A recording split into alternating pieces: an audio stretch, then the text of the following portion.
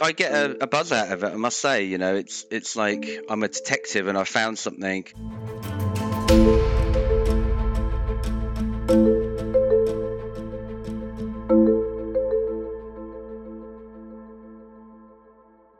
Welcome back. It's your favourite podcast dedicated to climate misinformation, hosted by me, Aggie. And by me, Sean.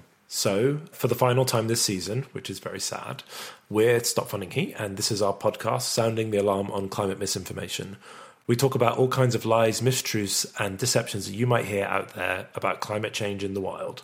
So, if it involves climate change and it's false, we want to cover it. So on today's episode, we're going to chat with some of the true MVPs involved with Stop Funding Heat. Stop Funding Heat is a grassroots organisation, which means whenever possible, it's powered by people. Yeah, so for example, we've had a group of people dedicated to fighting climate misinformation in the UK, scanning newspaper headlines every morning for climate misinformation. We post a lot of it on our social media and call out the big brands funding it. And today we've got two people who volunteer for Stop Funding Heat joining us to share their experiences with us, right? Yep, I'm really looking forward to this. I've had the pleasure of working closely with Laura and Merlin for the past 6 months. Interestingly, Laura has also been involved with a highly successful campaign that targets GB News. That's led by Stop Funding Hate. That's a campaign that we based ours off of that uses the same theory of change. Stop there. Jargon alert, and you're going to have to unpack that. Theory of change is a term that we use all the time in the campaigning world, but it probably makes very little sense to people who don't operate in that. And we covered it way back in episode 1 of the podcast, so you can go and check that out. Just for new listeners, Sean, what is a theory of change? Okay, so a theory of change, put most simply, is a way of stating your strategy for a campaign. They normally look a bit like, if we do these particular things, then this particular good change will happen. Right. So for Stop Funding Heat, ours is if people can convince brands to pull their advertising money from newspapers and social media platforms that spread climate misinformation, then we'll be able to make climate misinformation unprofitable. Yeah, that's better than I would have put it. Definitely didn't take that from a document that I did. Well, thank you. It's worth noting that we started it because it's a very tried and tested model. So Stop Funding Hate, our sister campaign, has had huge success using a very similar theory of change, but they focus on hate speech in the UK. Several newspapers in the UK are on record saying that they changed their editorial stances, at least in part due to Stop Funding Hate, which is frankly incredible. That's like the impact that campaign's had. Check My Ads is another campaigning group, and they've done similar things targeting media like Fox News in the US, and Sleeping Giants have also targeted Fox as well as the Murdoch Press in Australia. But Stop Funding Heat focuses on climate misinformation, is maybe the first campaign to apply this campaigning model to tackle the enormously important issue of climate misinformation, and we're pretty proud of it. And as we know, based on all our previous episodes, which you should go listen to, we're now at number 7. The threat level of climate misinformation has been growing and growing. And that's why we're here, to raise awareness about it. So, Aggie, let's get going. But first, of course, it wouldn't be the Stop Funding Heat podcast without an icebreaker.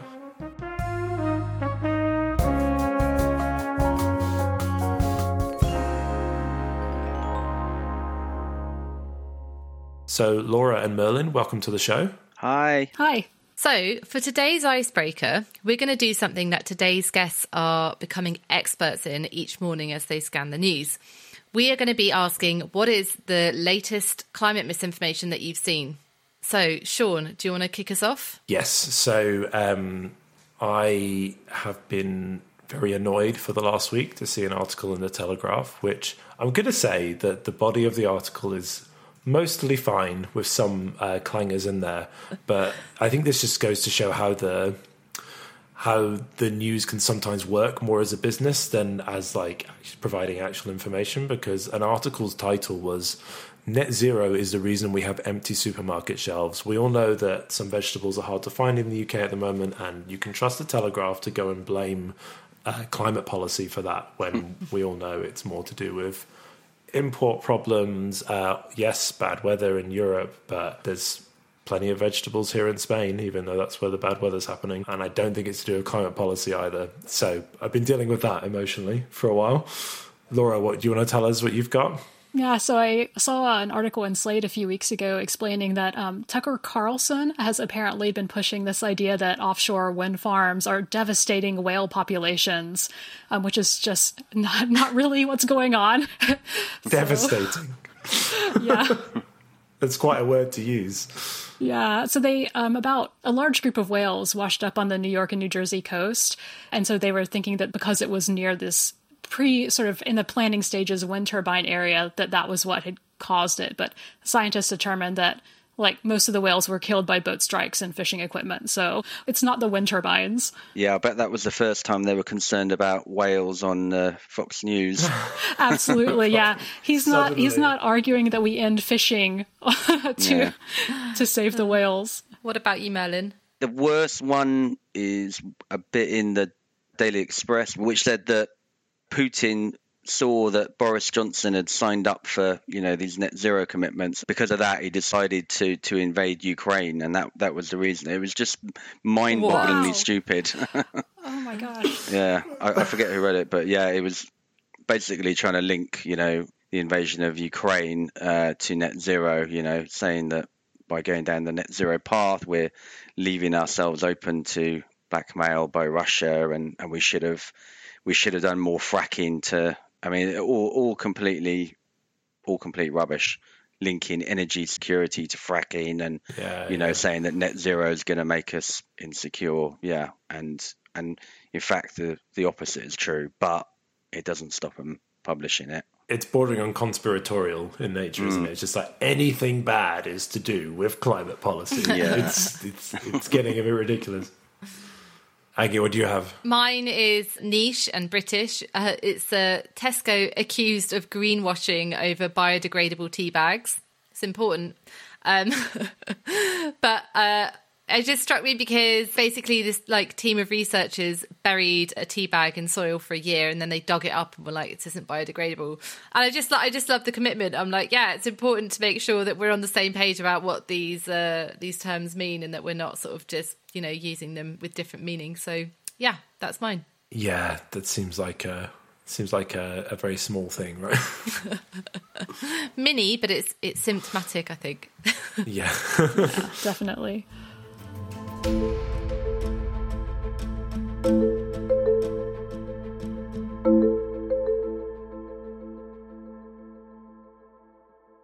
Merlin, Laura, it's great to have you on the podcast. Can you tell us a bit about yourselves and what prompted you to get involved in the roles that you're doing now with Stop Funding Heat? So I've been interested in nature and the environment since I was a kid, and I have really strong memories of learning about climate change all the way back, as a small child in the 80s and 90s, and that feeling of being worried and helpless about it. And so by the time I was at university in the early 2000s, those issues were starting to show up in the media more.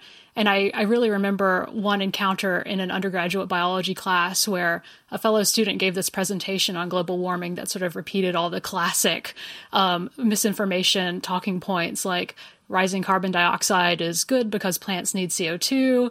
And so things like that kind of disinformation I started seeing more and more. It made me really interested in the way that journalism and the media impact the ideas in our culture. When Stop Funding Heat was founded, it seemed like a great way to sort of combine those interests and do something constructive about disinformation rather than just feeling helpless about it. My name is Merlin Lenehan, and I wanted to get involved in Stop Funding Heat because I'm an avid reader of the press, and over the years, I've seen so much, climate misinformation out there. It's kind of, made me angry seeing it day in, day out. And I've also wanted to do, get involved in climate activism, for a long time, but it's difficult with work and family and other commitments, So this was the ideal opportunity to help and, try and highlight climate misinformation. It's interesting, Merlin. It sounds like this role lends itself quite well to your busy lifestyle and gave you an opportunity to do something, even though you've got quite a lot on. Yeah, I've always had a fear that I would join a group or an organisation and then I would let them down by not being able to commit. But what I like about Stop Funding Heat is that it's quite easy to fit around other commitments. I enjoy, even if it's reading kind of unpleasant articles, I still like scanning the newspapers. And what I also like about it is it's quite direct. We get the information, then it's put on social media to highlight to advertise. It's all quite direct and quick, which for me is a big bonus. When did you first notice disinformation in your life? 20 years ago, I'd say, which is maybe show my age up a bit, but climate was becoming a more visible issue and more direct denial, saying that climate change is not a problem or it doesn't exist, or, you don't need to worry about it. But I think it was that time when, governments were starting to take kind of action, encourage renewable energy, starting to realize it was a problem, even if, they weren't doing that much about it.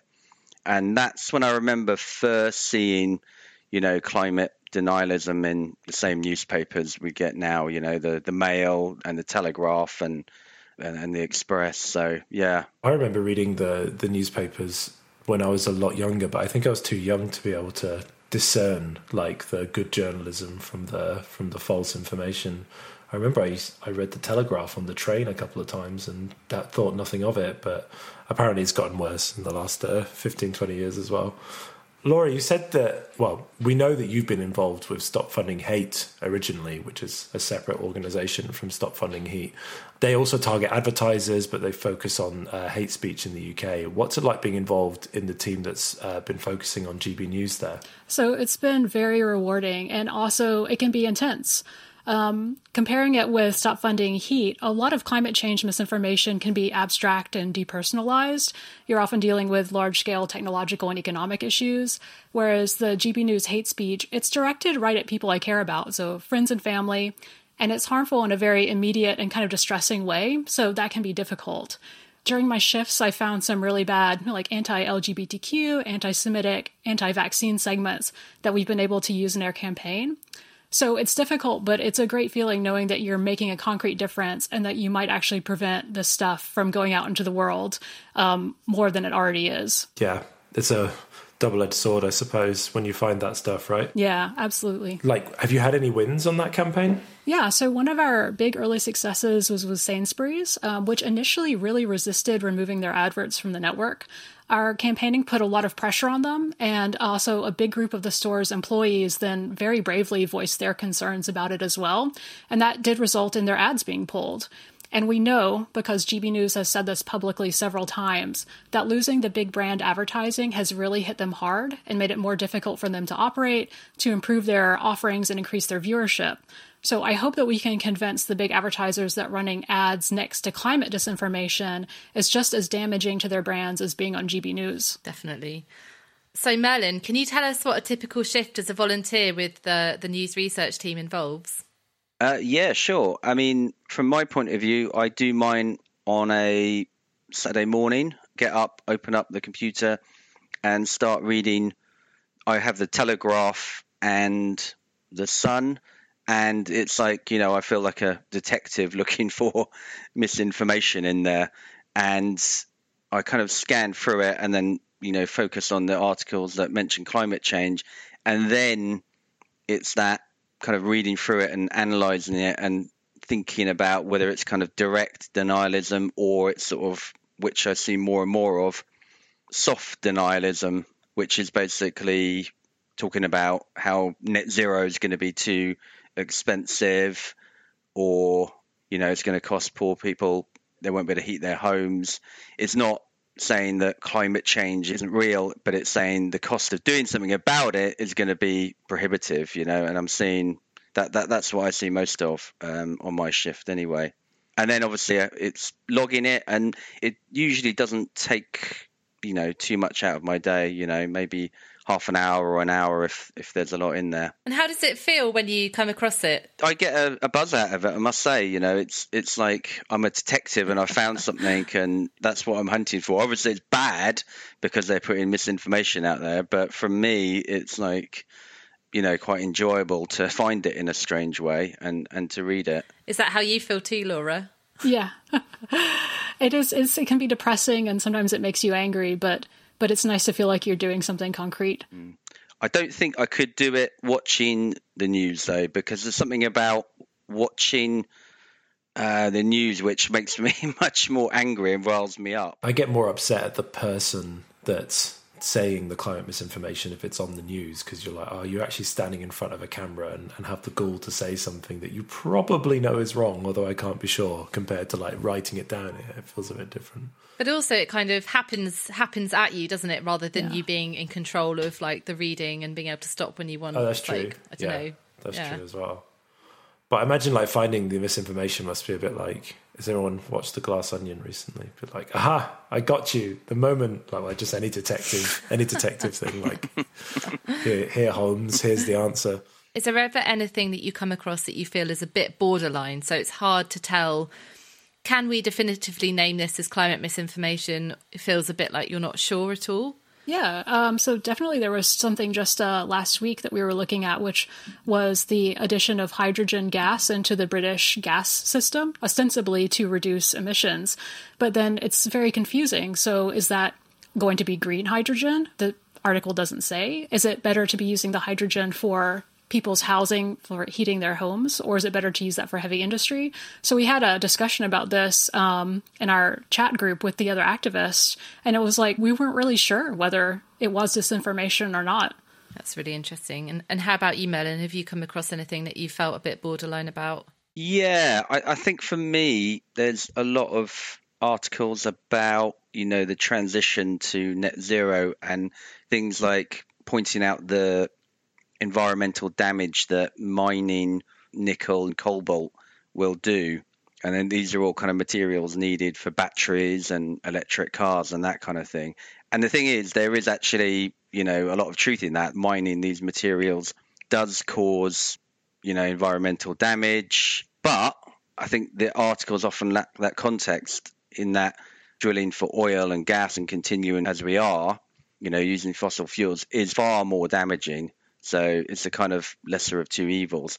It's difficult sometimes to establish whether their kind of motives are to stop the push to net zero or their kind of genuine concerns. So I've been reading those with a lot of interest. Yeah. Yeah, I think that's really true. Like, it is factually accurate, but it is also derailing from the point that fossil fuels are also mined for, they're also extractive, and they're burning the planet. And they're causing long-term untold damage. And I suppose it's like, as part of our transition, it's going to be a bumpy road. And so it's not going to be perfect. And, I think it is good to know the facts. But yeah, are people or are newspapers using that in a way that is derailing or not? That's just like a nuanced question to dig into. There's a taxonomy of climate misinformation, but there's also there's something called FLIC, which is looking at all the different types of fallacy that might go into misinformation. And one of the fallacies is called impossible expectations. And I feel like in the media, they sort of exploit this idea of impossible expectations, where if something is not absolutely perfect in every aspect, then we're going to just like micro focus on the one negative point of it. A good example is the current UK net zero policy like allows wood burning, and like a company Drax does wood burning as part of net zero. I can link it in the show notes as well. And the papers will frequently bring that up and then use that as a foil to say, well, look, all of net zero is terrible. It must be all bad because this one part of it is bad. And it's just like not a realistic way to approach policy at all, but that gets exploited all the time. And yeah, it's like this. It then becomes very hard to name something definitively as climate misinformation or not, because like there's a kernel of truth, but it's in the wider context, not true. Yeah, I think they're thinking of different angles how they can attack net zero. So you can't always read these articles in good faith. Yeah, even if they do have a strong element of truth in them. Yeah, that's fair. Has been part of this team changed the way that you think about reading the news now or about climate change? From my point of view, it kind of confirms how I viewed the news, which was generally very cynically, especially the newspapers we cover. I feel like I'm doing something now, so from a personal point of view, I feel like I'm achieving and doing something, whereas before I felt like a bit helpless, and I feel now at least I'm trying to do something about it. And what about you, Laura? So one of the things that shouldn't have surprised me but did is that just the absence of climate change reporting in most of the British newspapers. So reading these papers and just there's nothing about the scientific evidence for climate change. There's nothing about the environmental or social impacts, or very rarely. It's basically just information or nothing. And so you realize that a huge portion of the British reading public is just not, it's just a non-issue to them because it doesn't exist in what they're reading. And do either of you, has it affected how much you talk about climate change with other people in your peer groups or with family? Has it equipped you to feel more confident about talking about climate change or less? Yeah, I definitely feel more confident talking about the misinformation stuff because I know so much more about it now. So I feel like I can really counter that stuff. Yeah, I'd agree with that. Yeah, I think doing this for the last few months has given me more confidence to highlight it to people, and talk about climate change, Is there any particular message you want to relay to our podcast listeners? Anything that you want them to know or for them to bear in mind? Well, I think the most important thing to do is that because a lot of this disinformation is directed at things that the policy is actually decided at the local and regional level, get involved in the local politics, go to planning meetings, talk to your local representatives on issues that affect your community, because there are going to be people bringing that disinformation into those conversations, and you need to be there to counter it.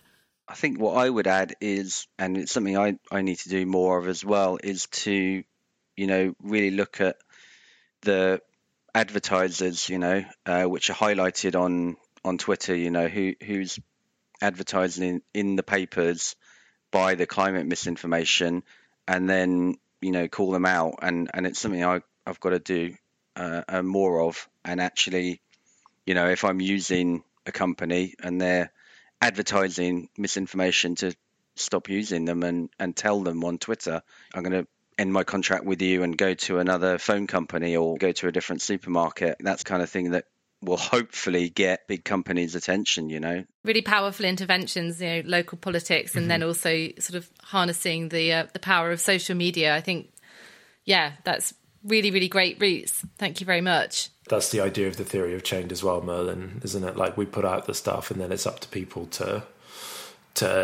decide what they want to do with that and if they're comfortable. Because I know that Proton Mail said that they'll stop advertising alongside climate misinformation about a year or two ago, and that's a service that I use. And I was close to writing them something and saying, maybe I don't want to use them if I see that advert. And actually they came back to someone else and said, that's a mistake and we're going to remove it. And it made me just very happy to use the service, much more than... I'm very happy to use it instead of Google, who don't seem to care so much about the climate misinformation by comparison. So it's also like a really good opportunity for brands.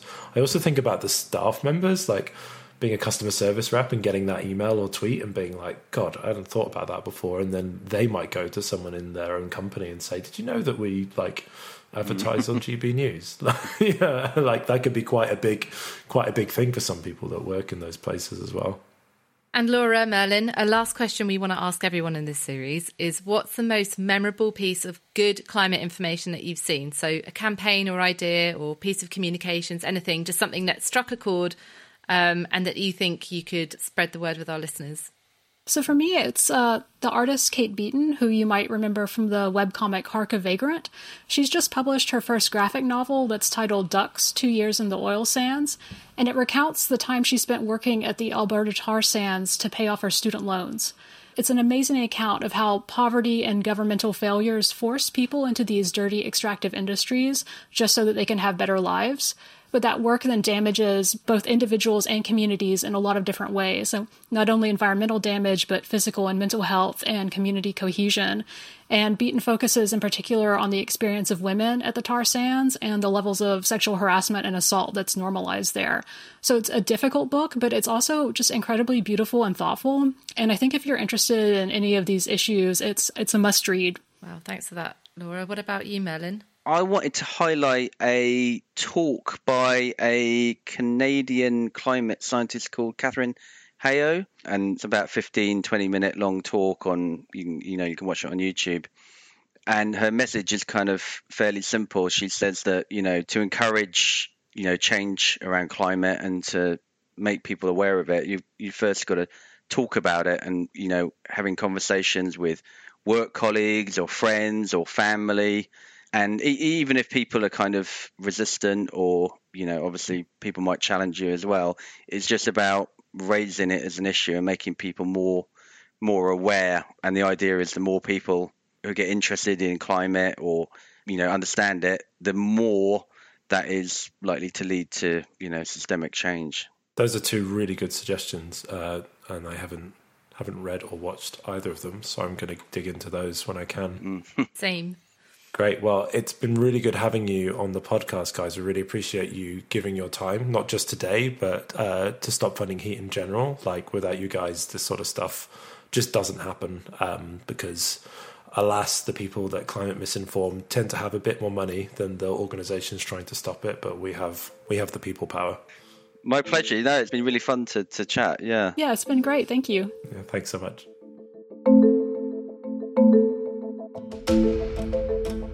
Stop Funding Heat's podcast is co-produced by Stop Funding Heat and Reform Radio. It's presented by me, Aggie Hall, and my co-host, Sean Buchan. Big thanks to our guests today, Laura and Merlin from Stop Funding Heat's news research team. You can read our latest report on how platforms are greenwashing the fossil fuel industry at www.stopfundingheat.info/greenwashing. If you want to get in touch with us, you can email hello@stopfundingheat.info. We also started a new initiative called Greenwash Dog. We're asking anyone that's seen fossil fuel industry adverts online to send them to us so we can make a database, because platforms refuse to do that themselves. Find that from our greenwashing report page too. Thank you so much for joining us today, and I'm really sad to say that this is our last podcast of the season. But just in case you miss us, you can go back and listen to some of our earlier episodes which cover other issues around climate misinformation. We now have 7 podcast episodes in total. Oh, and if you like the podcast, please let us know. It will help us get more episodes out. Tweet us at StopFundingHeat or use the hello@stopfundingheat.info email. Cheers! Bye-bye!